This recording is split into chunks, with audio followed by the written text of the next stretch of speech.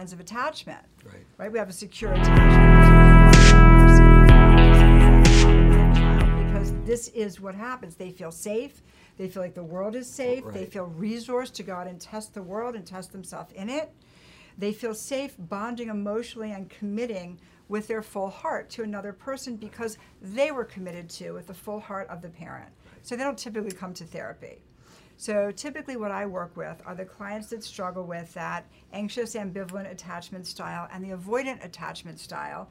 And then usually a disorganized attachment style doesn't typically show up either. Because that's what they've learned. Yeah, well, it's a retreated individual. They're not really stepping out much.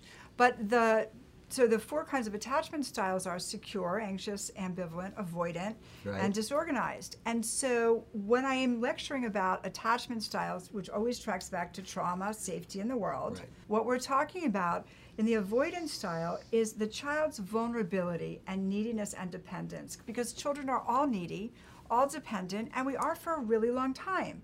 And so when that neediness, that basic childhood vulnerability is used against the child is shamed for it, the child is belittled for it, made fun of it, that right there is a betrayal wound.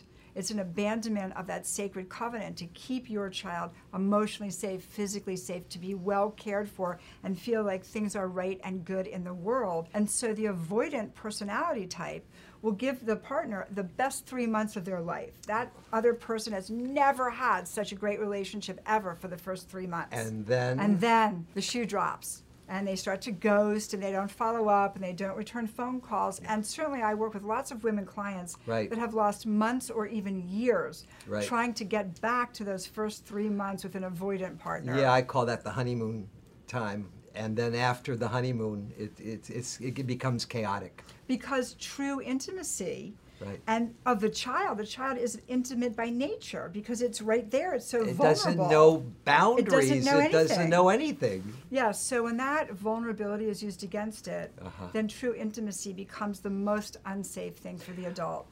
Well, it's unsafe because the child cannot even be intimate with themselves. Yes, it's used against them. Yes. Their actual true nature of vulnerability and dependence is used against them. And what I find with my patients is that when they're alone, this is chaotic time because they can't be alone. They can't be relational with themselves. And so they're constantly involved in relationships. I call it serial monogamy because they can't be alone. They fundamentally don't like themselves. Yeah, I kind of think about the borderline client when you bring that up. Well, it's totally borderline. Yeah, that's how I'm thinking about it. Because they come into, and remember, what makes a borderline is not enough there. That's not enough there. There's not enough there. Yeah, I have a borderline story. I think you'll appreciate it.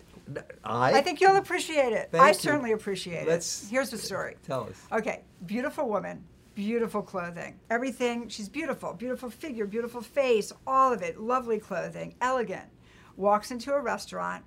All the men in the restaurant turn around and look at her appreciatively. And she feels her beauty. And now she feels valuable, worthy, and lovable in the world. Same woman, same beauty, same clothes, same restaurant.